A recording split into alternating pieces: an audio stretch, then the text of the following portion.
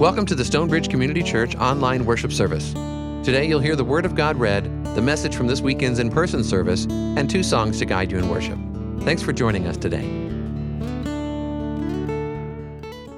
For those of you who haven't met yet, or those of you who are visiting with us, I'm Pastor John, the senior pastor here at Stonebridge.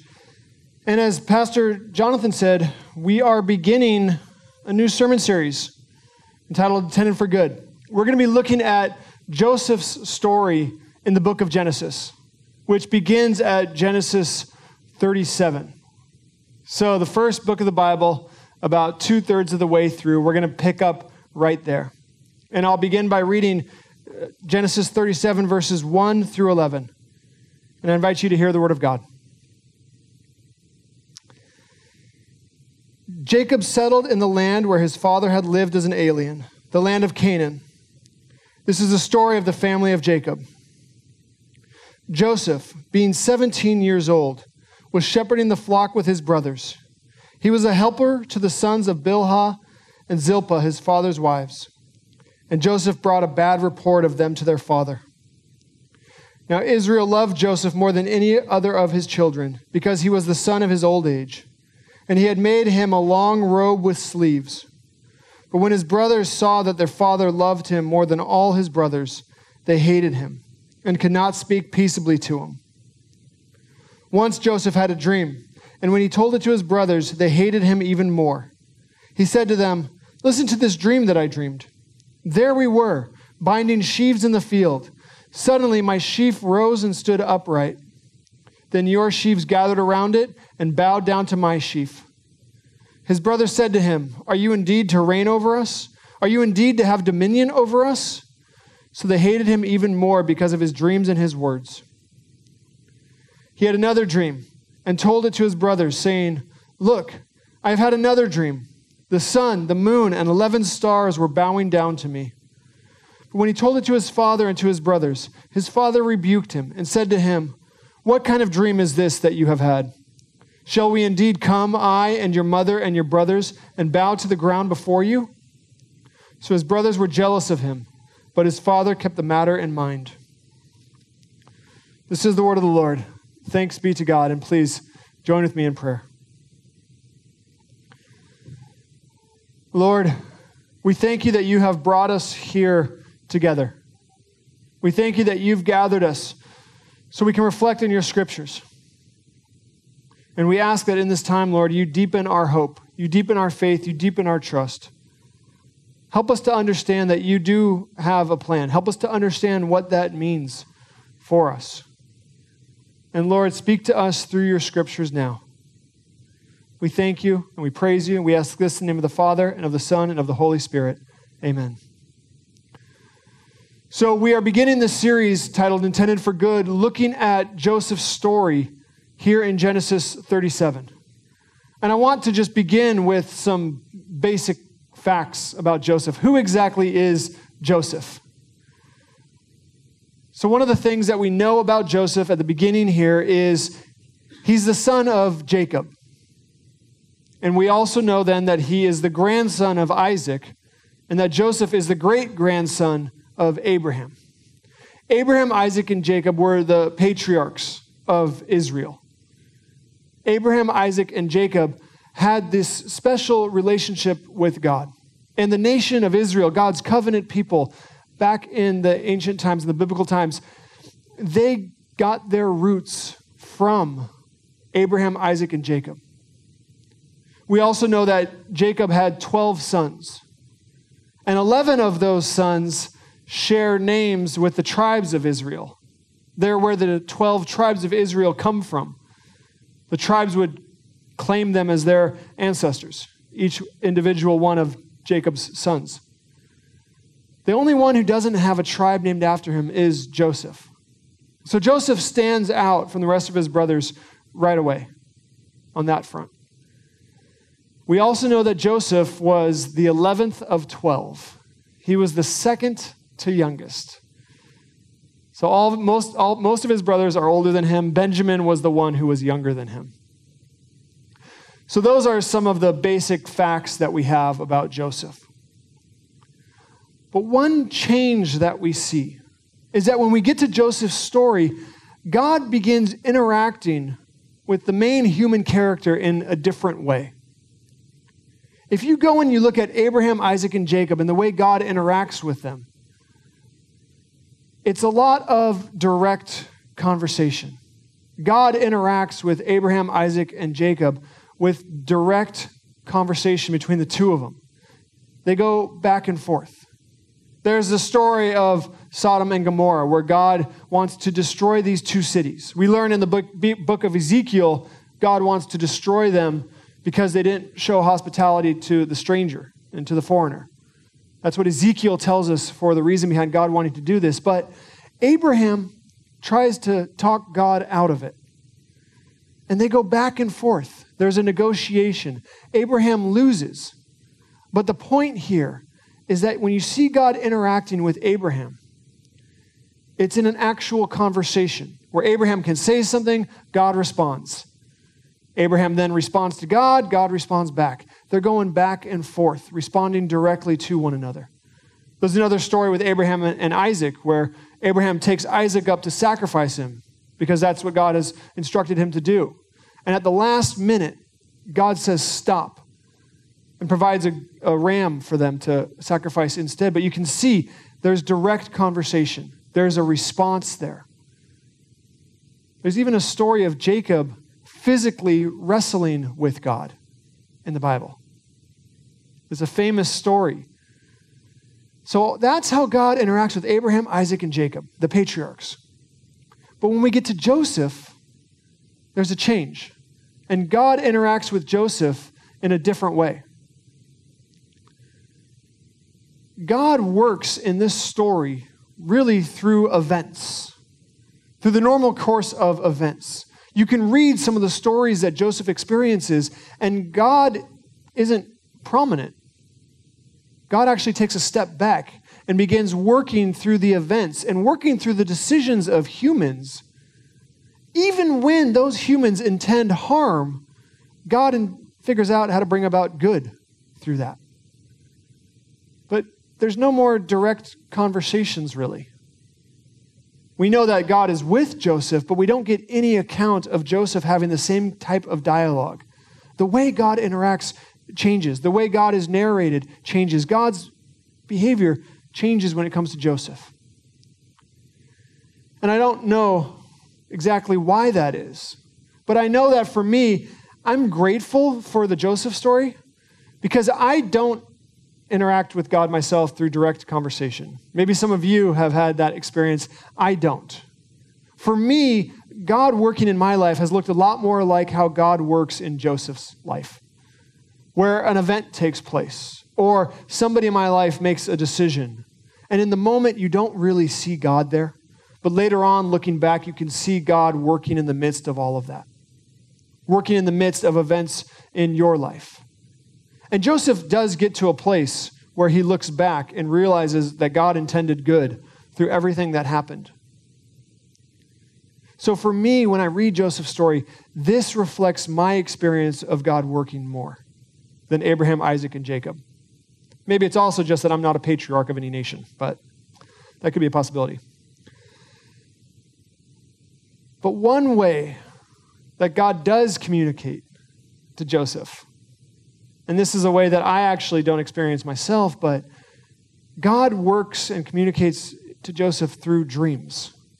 That's going to become very important here in the story. When I read this scripture passage, it started off with 2 dreams. Later on, other people will have dreams that Joseph will interpret. Dreams are a way God communicates to Joseph. And here with these first 2 dreams, it's pretty obvious what God is trying to tell Joseph here.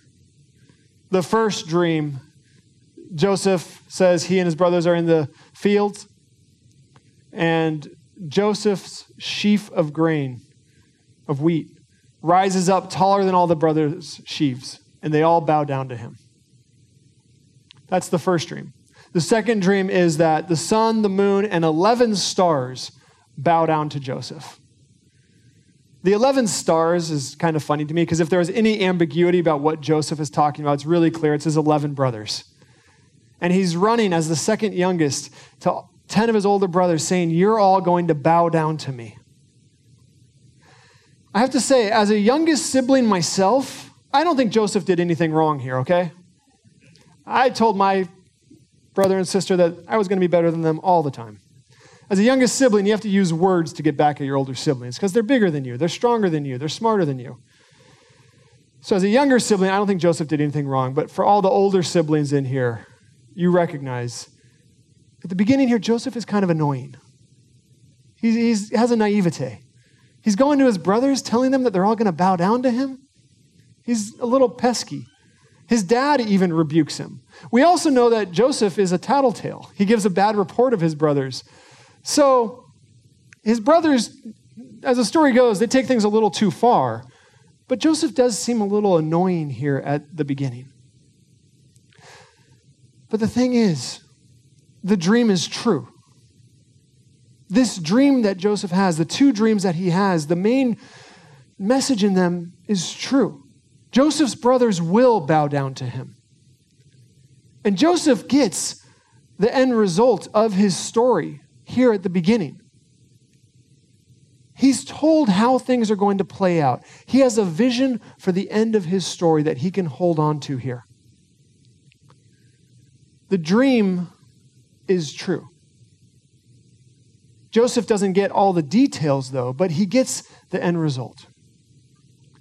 And one of the main things I think we learn here from Joseph's story is that God does have a plan. God has a plan. For Joseph, God definitely has a plan. Joseph is going to be in a position to rule. His brothers are going to bow down for him. We don't know it at this point, but it's not because Joseph is so grand or Joseph is so powerful. It's not a dream of grandeur, but Joseph gets placed in that position so that he can bless many, many people. That's the reason his brothers end up bowing down to him. Joseph ends up helping thousands of people through a famine. And if you're worried about spoilers, this story's been around for 2,000 years. If you don't know the ending, that's on you, okay? But that is how this will end. So God has a plan here. And on the one hand, the idea that God has a plan, it can be comforting. It can be a word of comfort in the midst of a chaotic situation. But to some other people, I think the idea that God has a plan told in the wrong way at the wrong time isn't comforting. It can sound trite. It can sound cliche. And even worse than that, if somebody's in the midst of suffering or grief, being told that God has a plan can come across as saying that God has caused their suffering or their grief. And in that way, it can be hurtful. I think the idea that God has a plan, though, is important.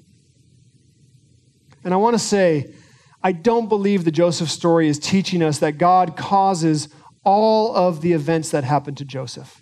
And Joseph is going to go through some very difficult things here. Like I said, his brothers decide that he's more than annoying, so they want to kill him. Then one of them decides, let's not kill him, let's sell him into slavery instead. So they do that. They then go and lie to their father and say that Joseph is dead. Joseph then is bought by an Egyptian official as a slave. He's falsely accused by his official's wife, his master's wife. He then gets thrown in jail. He helps two people in jail, and one of them, who later on could help him, forgets about him. And he languishes in jail for years. Joseph has a difficult time here. And I don't think the story is telling us that God caused all of that. But God is there with him through all of that, working to accomplish this plan that God has. So whatever grief you have experienced, whatever sadness you're carrying, whatever you're in the midst of, I don't think it's God who causes that. I think the broken nature of this world, the sinful nature of this world creates chaos, which creates those turmoils in your life. But God is there working to accomplish a purpose in the midst of that, working to redeem that. Right there alongside you, suffering with you in the midst of that, in the same way God was there with Joseph when he was languishing in jail for all those years. That, I think, is the point of Joseph's story. The truth that God is working in the midst of things, even when we don't see it, especially when we don't see it, God is there. And in the moment, I don't think Joseph understood all that God was doing. Later on in his life, he looks back and he has this line that is the theme of our sermon series, what you intended for evil, God intended for good. He's able to look back and see how God was working. But in the moment there, I don't think he could see it all. But in those moments, what he does have is the dreams that he was given at the beginning.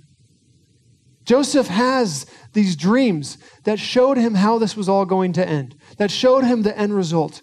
And I believe that having those dreams carried him through, that it gave him an assurance. Because what you see is a unique faith that Joseph has throughout all of these turmoils, throughout all these challenges. He has this faith that God is still with him, and because of that, he holds true to God's character. He conducts himself in a way that is worthy of God, and that reflects God. And I have to think that having this dream was a huge advantage. Knowing the end goal, knowing what the end was going to be, I think that's what comforted Joseph. So we don't get all the details of God's plan, but when we do have the end result, I think we can be comforted in the midst by that end result. Now, again, I don't know how God communicates directly with you. I know that I have never heard God's voice. I know that I've never wrestled with God. I'm certain I would lose badly, though. And I also know that for me, my dreams are not telling me the future. My dreams are just nuts. They're not very helpful. They're more stress dreams where I'm late for a class and I haven't taken a test, or I realize I didn't actually graduate high school and I have to go back at age 40, which is, by the way, in a few months. I don't know if you guys have had this too, but sometimes I have dreams where somebody frustrates me or annoys me, and like my wife sometimes, and then I wake up and I'm still kind of mad at her for about an hour, even though I know it was a dream. All that to say, my dreams are useless. So I don't know how God communicates with you directly, specifically, but I know that in general, God has communicated with us. That through the scriptures, through the Holy Spirit's work to bring about the scriptures, God communicates with us. And in the Bible, we actually get something similar to the dream that Joseph had. That dream told Joseph what would happen in the result of his story, at the end of his story, how things would play out. And here in the book of Revelation, Revelation 21, we get a picture of the end. We get a glimpse of how things are actually going to end. The culmination of not just your individual story, but of the story of this entire world. The story of this broken, fallen world that we live in. We get a glimpse of what the end actually looks like. It's Revelation 21, 1 through 4. I'm going to read it now. This is John who is on an island, and he gets this vision of how things are going to end. And in Revelation 21, we get this picture. Then I saw a new heaven and a new earth. For the first heaven and the first earth had passed away, and the sea was no more. And I saw the holy city, the new Jerusalem, coming down out of heaven from God, prepared as a bride adorned for her husband. And I heard a loud voice from the throne saying, "See, the home of God is among mortals. He will dwell with them. They will be his peoples, and God himself will be with them. He will wipe every tear from their eyes. Death will be no more. Mourning and crying and pain will be no more, for the first things have passed away." Let me just read verse 4 one more time there, and let this set in and give yourself a picture of what John is describing here. God will wipe every tear from their eyes. Death will be no more. Mourning and crying and pain will be no more, for the first things have passed away. That's the end. That's where everything is headed towards. That's the promise of Scripture. And in the same way that Joseph's dreams must have carried him, the same way knowing the end must have given him what he needed to continue to follow God's character, we can be sustained and nourished by this vision that we're given through the scriptures. We know how things are going to end. We know that death will be no more, that pain and weeping and mourning will be no more. And that one day, like Joseph, looking back on all the events in his life, he was able to say, God, you intended all of this for good. We'll be able to look back at whatever it is we have experienced and say, God, you are at work redeeming that, restoring that. That's the promise of the gospel. That's the promise of the Bible. And that vision, that picture of the new heaven, the new earth, the new Jerusalem, that I think can carry us. And when you understand that that is God's plan, I think we can be sustained and we can be nourished by that vision and the gift the Holy Spirit has given us of letting us know how this all is going to end. So whatever it is you have experienced, whatever it is you are experiencing, whatever it is you are carrying with you right now, God is working to redeem it. We don't get the details. We don't get the end result right now, but we know how this story ends. You know how your story ends. And may that hope sustain you. Please pray with me. Lord, we thank you for Joseph's story. We thank you for the way that the dreams that he was given sustained him, Lord. That the gift he was given of knowing how things end carry him, Lord. And we ask, Lord, that that picture in Revelation of the new heaven and the new earth, the new Jerusalem, the end goal that you are working towards, Lord, may that sustain us now. May that vision of a world where death is no more, where pain and weeping and mourning are no more, may that sustain us, Lord. Carry us through this, Lord, and deepen our hope in you, whatever it is we are experiencing.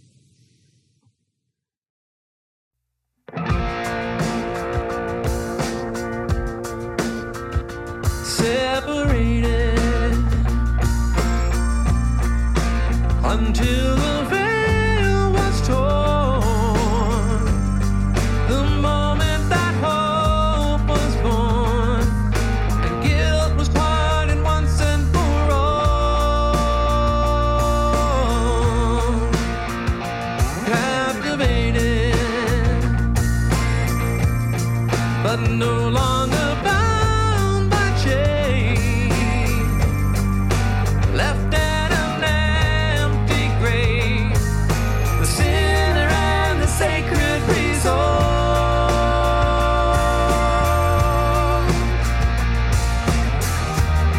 And all of creation, sing with me now. Lift up your voice and lay your burden down.